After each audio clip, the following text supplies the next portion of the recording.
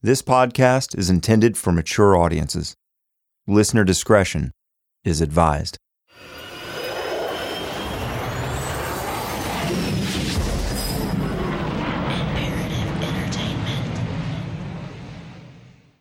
How the hell are you, Sean? On a cool, windy October day, I met with Stony Burt in Winder, Georgia, right back where it all began. Though we talk often, it had been a while since I'd been to Winder or seen Stony, and it felt good to catch up. I turned on my recorder and asked him what's changed lately in his life. I value every moment of every day with my family, with life, with people. My whole life's changed.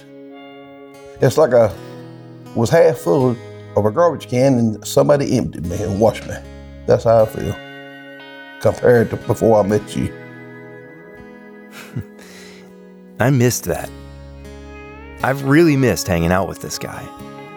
We've been through quite a bit together in the 3 years or so since I first knocked on his door and explained to him what a podcast was. I never get tired of hearing how his outlook on life has changed for the better. And unfortunately, not everything in Stony's life has been perfect lately. No, sir, we've had our difficulties, just like everybody.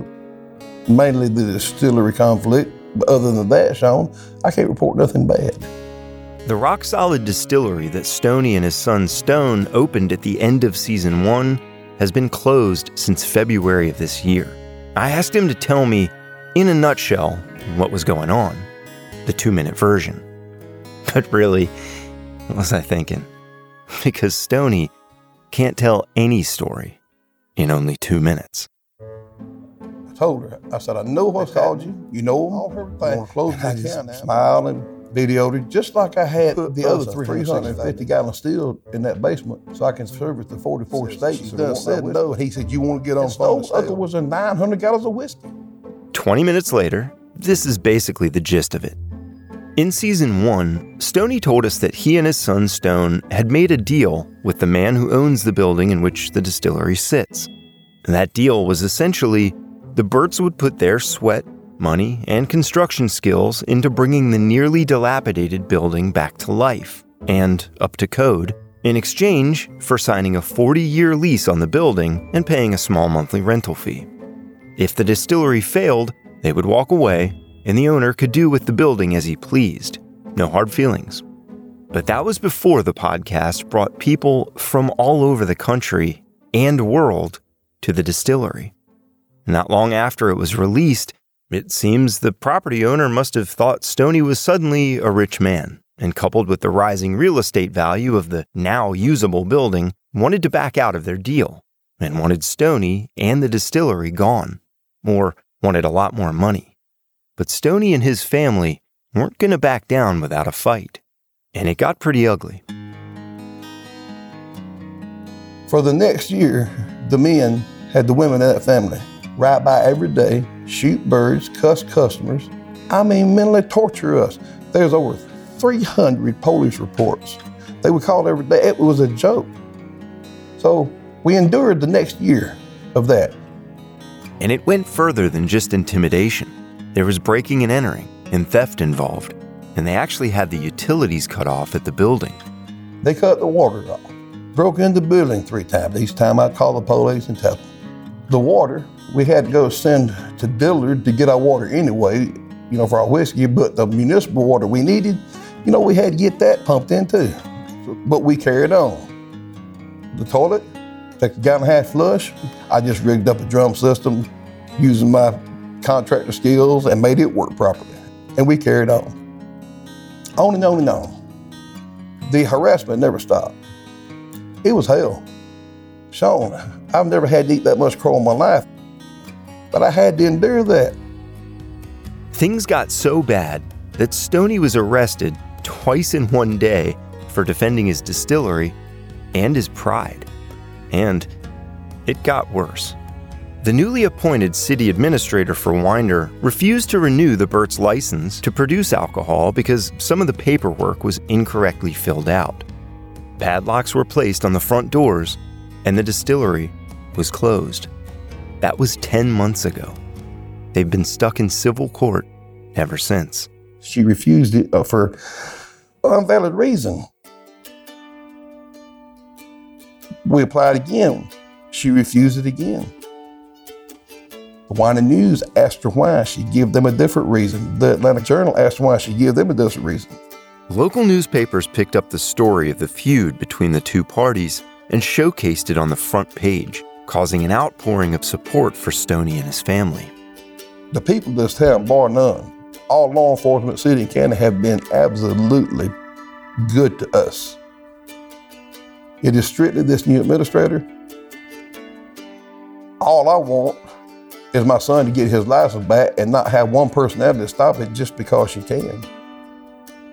It really breaks my heart to hear this, knowing how hard this family has worked for this dream of theirs, how much Stoney loves meeting the people that visit the distillery and spinning stories for them, and how much his son Stone loves the art of making whiskey. It truly brings them joy, and every time I've been there, the patrons leave with a smile on their face and a story or two to tell. Stoney still greets people every week who've traveled from far and wide to Winder just to meet him, because he doesn't want to let them down. He shows them around town, gives them rides in his Torino Cobra, and recounts stories of his father's escapades. So, in this world, Sean, you do what you have to do to make a living. Me and Stone put our heads together. Construction's always been good to us. But meanwhile, I'm meeting at least 10 and sometimes 25 families from out of town when they call me at the courthouse or the old jail or somewhere, and I'll ride them and show them the sights and, sign their books and having the same fun I did. With any luck, it will all get sorted out one way or the other, and Rock Solid will reopen soon. And when it does, I'll be right there to share a drink with my old friend Stoney. From Imperative Entertainment, this is Season 2 of In the Red Clay.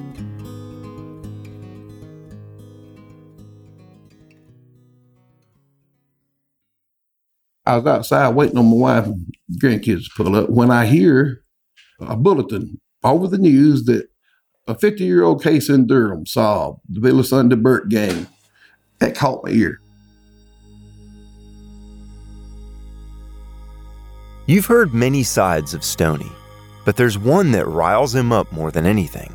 Someone speaking negatively about his father, especially when that someone is Billy Wayne Davis, Burt's former friend and partner turned enemy.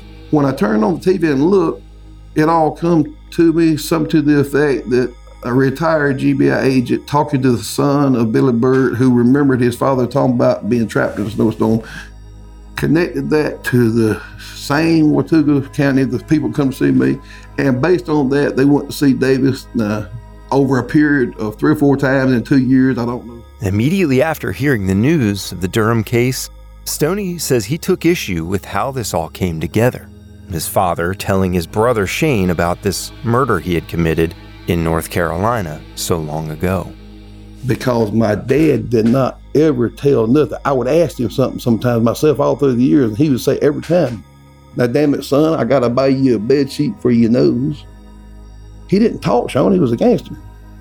The only time in his latter years, twice he told something. One when his hand was shaking and it come out of him. He said, "Stone, you see the hand?" If you'll remember, this story Stoney refers to is when Billy Burt was paid to kill a man in Texas. When he arrived, he found that the man was elderly and had Parkinson's disease, and his hands were shaking terribly. Billy said that he didn't want to kill the man and felt sorry for him, but he'd been paid to do the job. Besides, at that point, the man had already seen his face. He had told the story about the man he killed in Texas who was shaking just as bad, and that had been on him all these years. And then he thought about that man every morning, every night. He was giving Stone the lesson, what you do comes back to you. Later in life, Burt would develop Parkinson's himself, and looking down at his own shaking hands was a constant reminder of the man he had killed. He felt this was God's way of making him pay for his sins. You reap what you sow. And just before he died, he let me ask him one question, and that was about a local insurance man here who didn't pay off when he wrecked that Torino Racing Herald. Tom Locke was a local insurance agent who refused to pay out a claim on Billy Burt's car after an accident. It proved to be a fatal error in judgment for the man. He blew State Farm off the map. They rebuilt. A month later, the first day Tom Locke was in his desk, they found him shot 3 times and ruled it suicide. Now, that's the only time he's ever talked about in-death murder, other than the local ones like Jim West and all that he knew about anyway. I figured it out. He could not keep it from me. The only thing he told me outright was if I got something wrong. As far as talking about a murder out of state, no.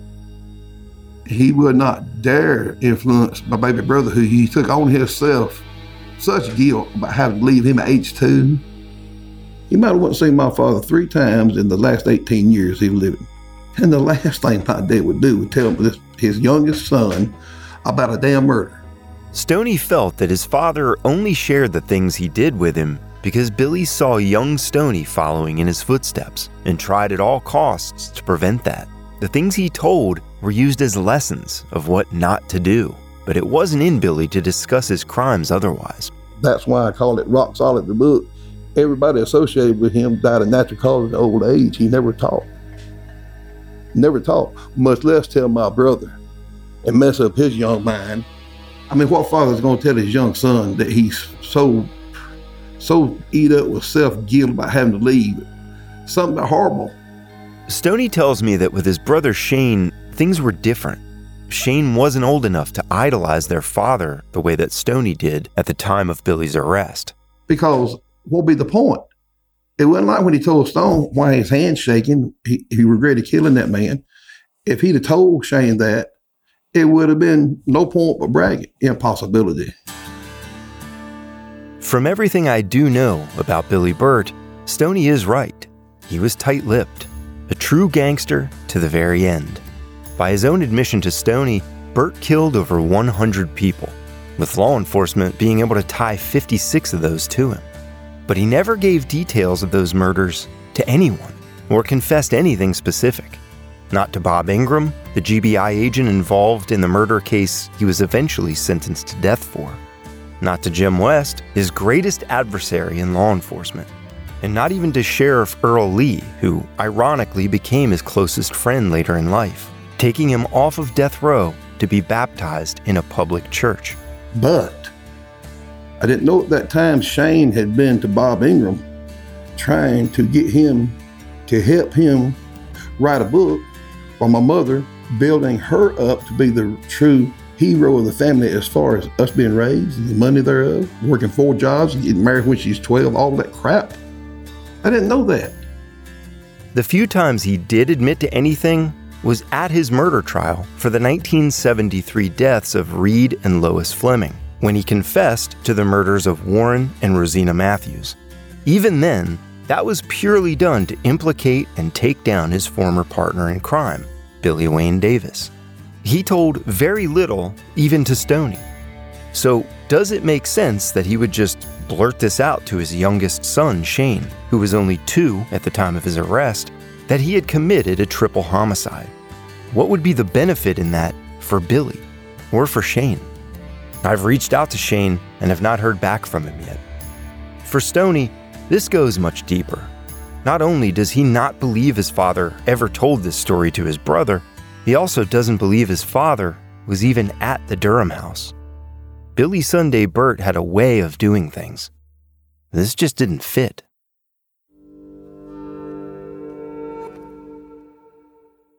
Afford Anything talks about how to avoid common pitfalls, how to refine your mental models, and how to think about how to think. Paula, while certainly you can mess up on $1 million a year, it is far less likely than it is on $30,000 a year. Right. I would meet wonderful people that were struggling with a budget that was super tight. It was 100%, you need to make more money. Make smarter choices and build a better life. Afford Anything, wherever you listen.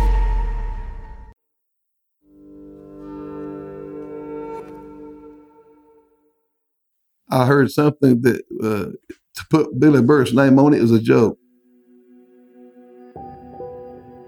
And what Stoney means by this is that his father wasn't as sloppy in his work as what the Durham crime scene would suggest.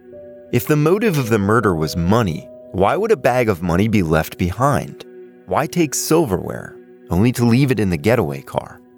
By this point in his criminal career, Burt would not have been nervous committing this crime, as would an amateur. And if they were almost caught in the act, I have a feeling that Billy Burt would have handled the situation accordingly, leaving no witnesses. I heard that they left a bag of money in the house. I heard that there was nothing of any, they never found what got taken, if it was anything. I heard they found silverware in the car, so that told me unprofessionals.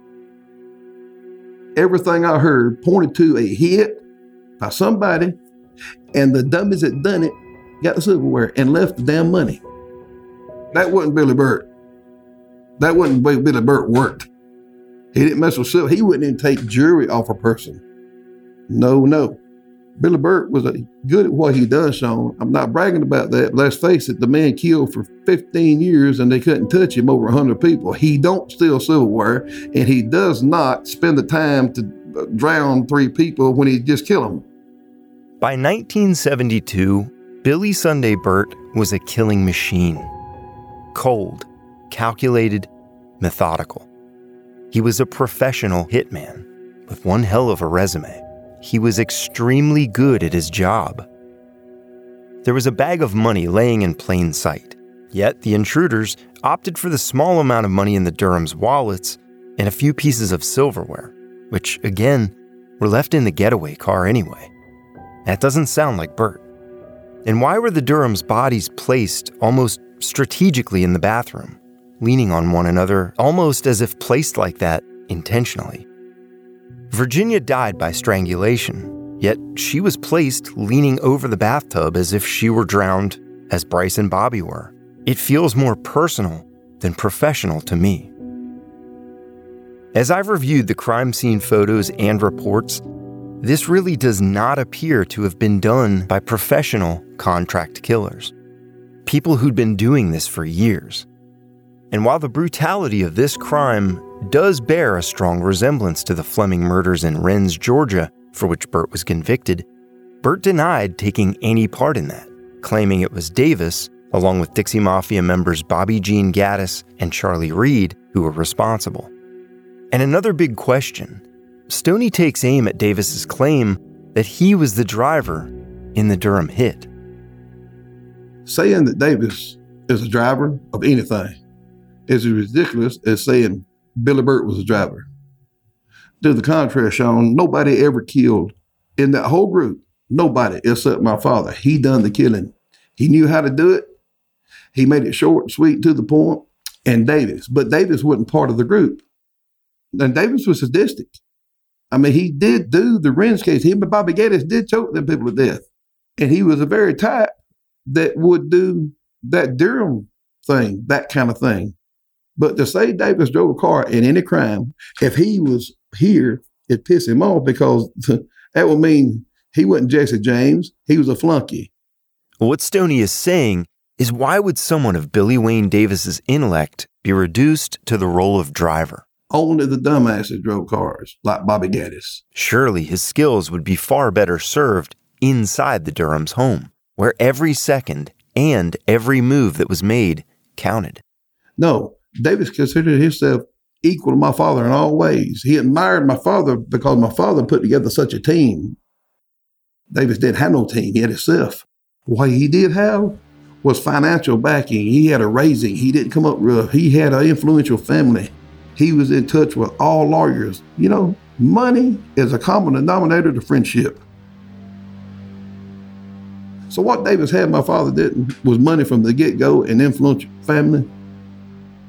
And what they seen in each other, he recognized in my father somebody that could do things he couldn't. Not only athletically impossible to other people, but the set of, for lack of a better word, balls that he'd never seen before. He not only met his match, he met his better.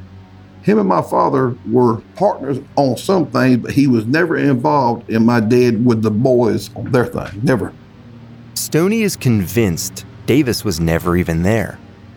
No, I don't think he was.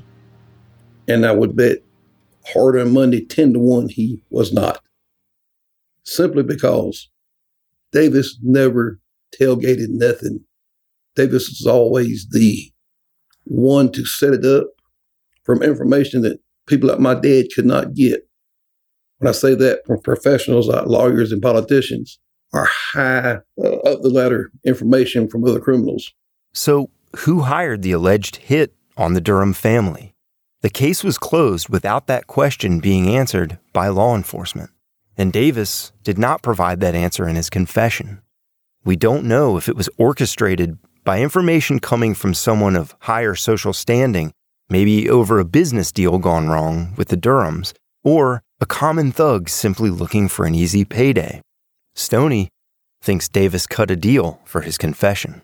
What I'll tell you will be up to how you see it and how anybody else sees it. But to me, it's absolute proof.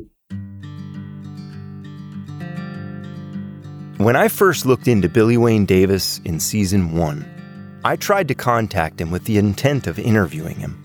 I wrote him a letter, sent it to the Central State Prison in Georgia where he was serving out his life sentence.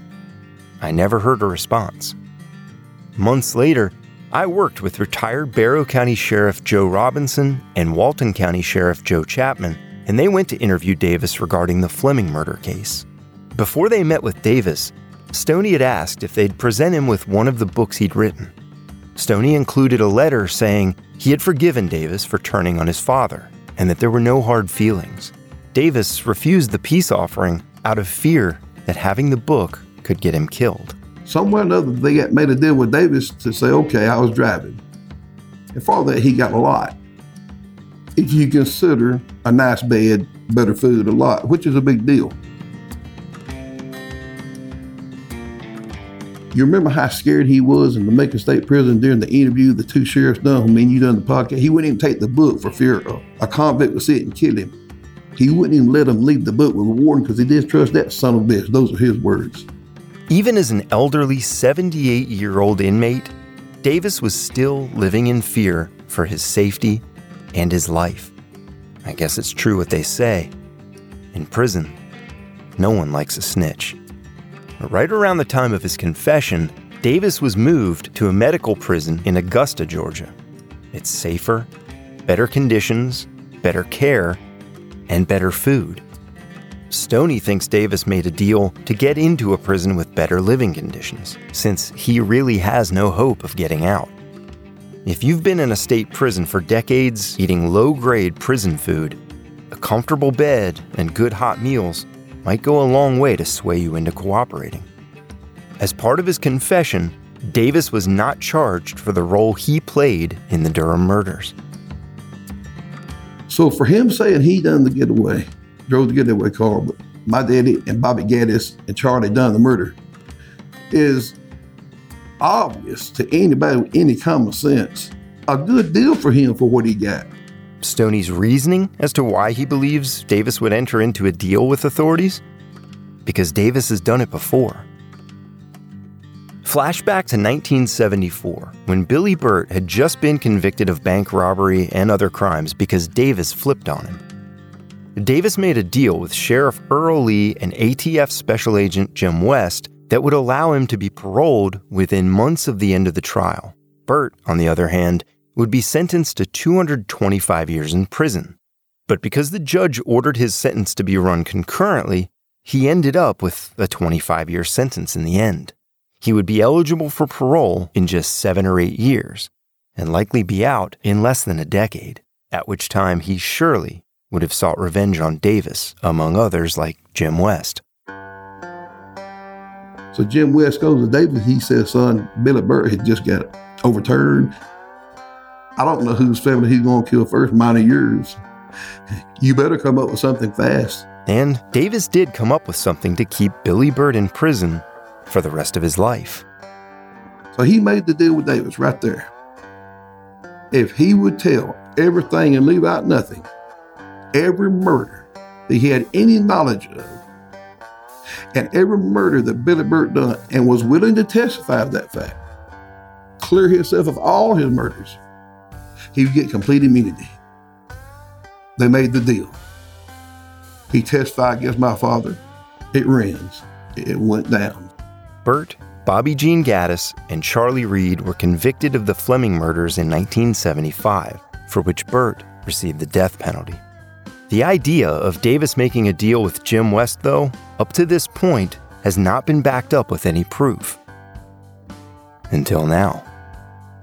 Stoney has agreed to provide me with proof that Davis made a deal with authorities, a deal that sent Billy Burt to death row. He has never shared this with anyone before now.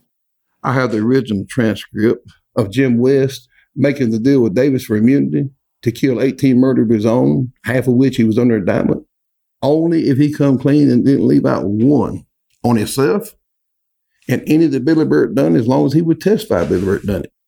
That list is over 56 long that Davis knew of. Not on himself, he left that out of this. But he gave Jim West a list of his own to take care of. And they took care of it, got them dropped. But the 56 that he told of that he knew my dad done was involved in. If he left that one, that immunity went away. I've got it. The document, the deal, everything.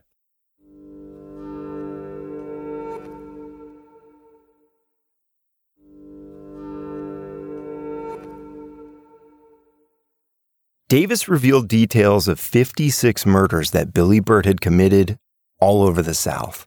And Davis himself admitted to 18 murders he had committed in order to receive immunity.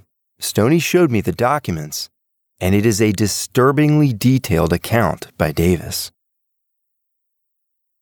So, here they are, the murders. The aged yellow paper Stoney pulls out is clearly from the 70s. It's old and worn. The edges are slightly frayed, as you'd expect from a 50-year-old piece of paper.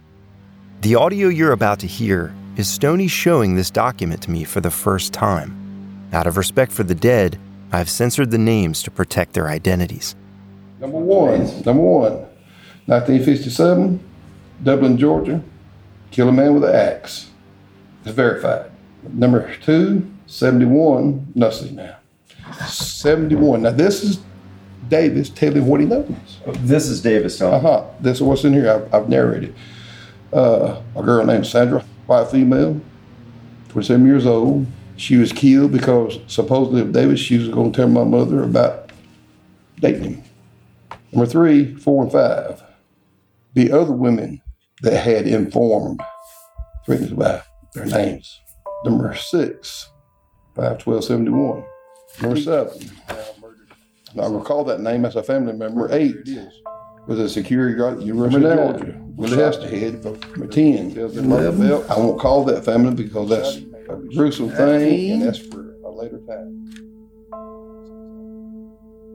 Stoney reads off names on this list, and it begins to really sink in that these are all people murdered by Burt. The list seems to go on and on. This official transcript shows that ATF Special Agents Jim West and Jack Berry, along with Douglasville Sheriff Earl Lee, were present in the meeting that resulted in this document. There were a few notable names missing from that list, though. The Durhams are on that list.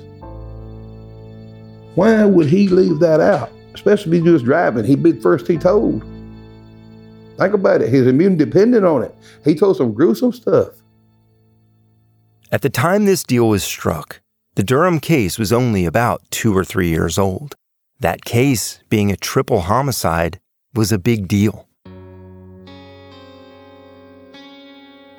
Why would Davis not include it as part of his immunity, or tell about it to further condemn Billy Burt, when instead he told of murders that had happened up to 10 or more years prior?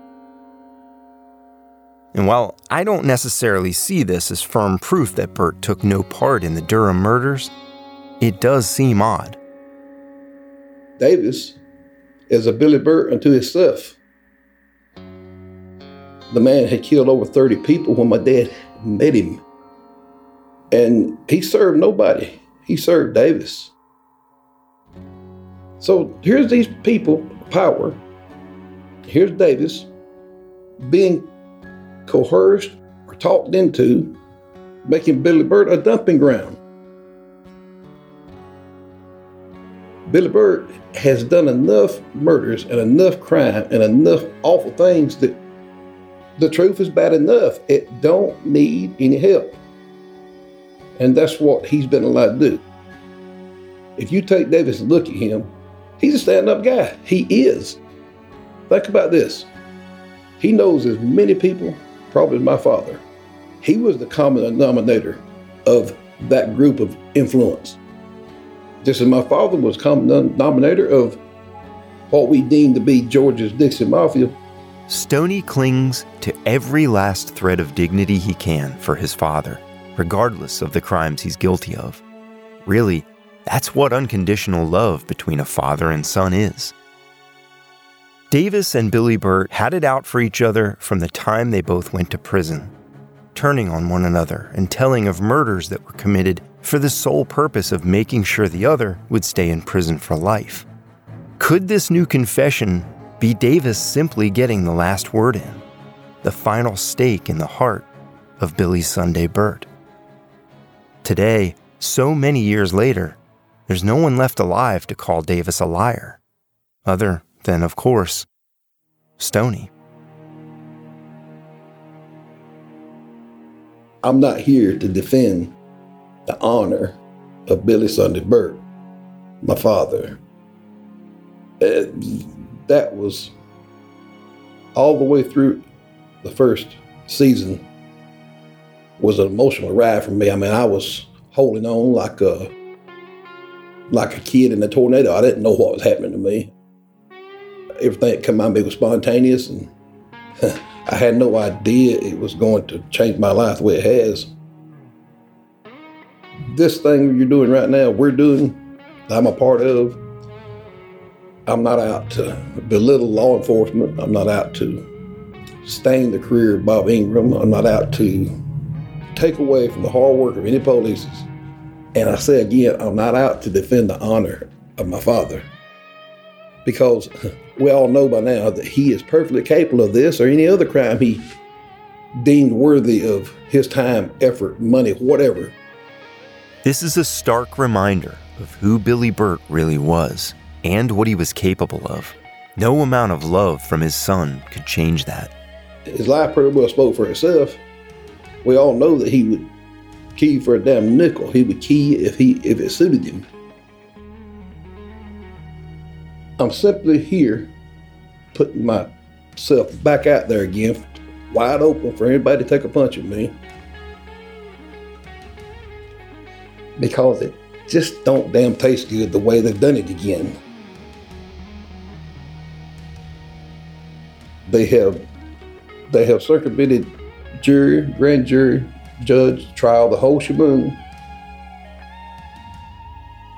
Took an exceptionally awful case and allowed Davis to, once again, without a polygraph, without anything, say, okay, yeah, if that's the deal, I was driving, the same three that I said killed the Wrens done it. Now, send me to a better place and feed me meat, or whatever his deal was, me and you'll never know. It ain't in me to sit back and allow that to become history without a rebuttal. The facts of this case that I've read from reports I've seen, and on the other hand, knowing my father the way I did for the last 45 years of his life, I mean, I intimately knew I could finish this sentence on some things. Stoney's intimate knowledge of his father is what he ultimately relies on when he says Billy Burt had no part in the Durham murders. My sole motive, and even talking about this case, knowing that it's going to be out there for that family, everybody to dissect every word I say, and they might see it as me sticking my nose into it. But my sole motive is because my father has no one to defend him except me.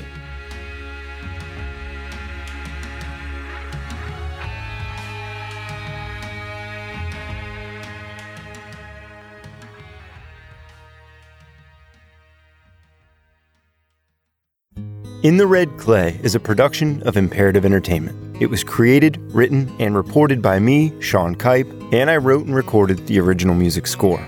Executive producers are Jason Hoke and Gino Falsetto. Story editor is Jason Hoke.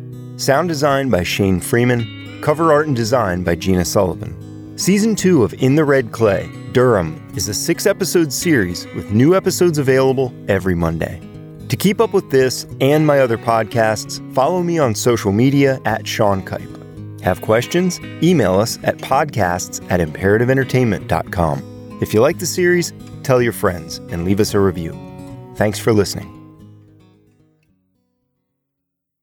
The Bigger Pockets portfolio of podcasts are worthy of your investment. We're having a real conversation as real estate investors. New episodes available every day. It's important to buy where it makes money and not necessarily where you want to travel to. Bigger Pockets, On the Market, Rookie Real Estate, or Money Podcast. The purpose of flipping is to create more cash so then you can reinvest into other types of properties. The Bigger Pockets Podcast on YouTube or wherever you listen.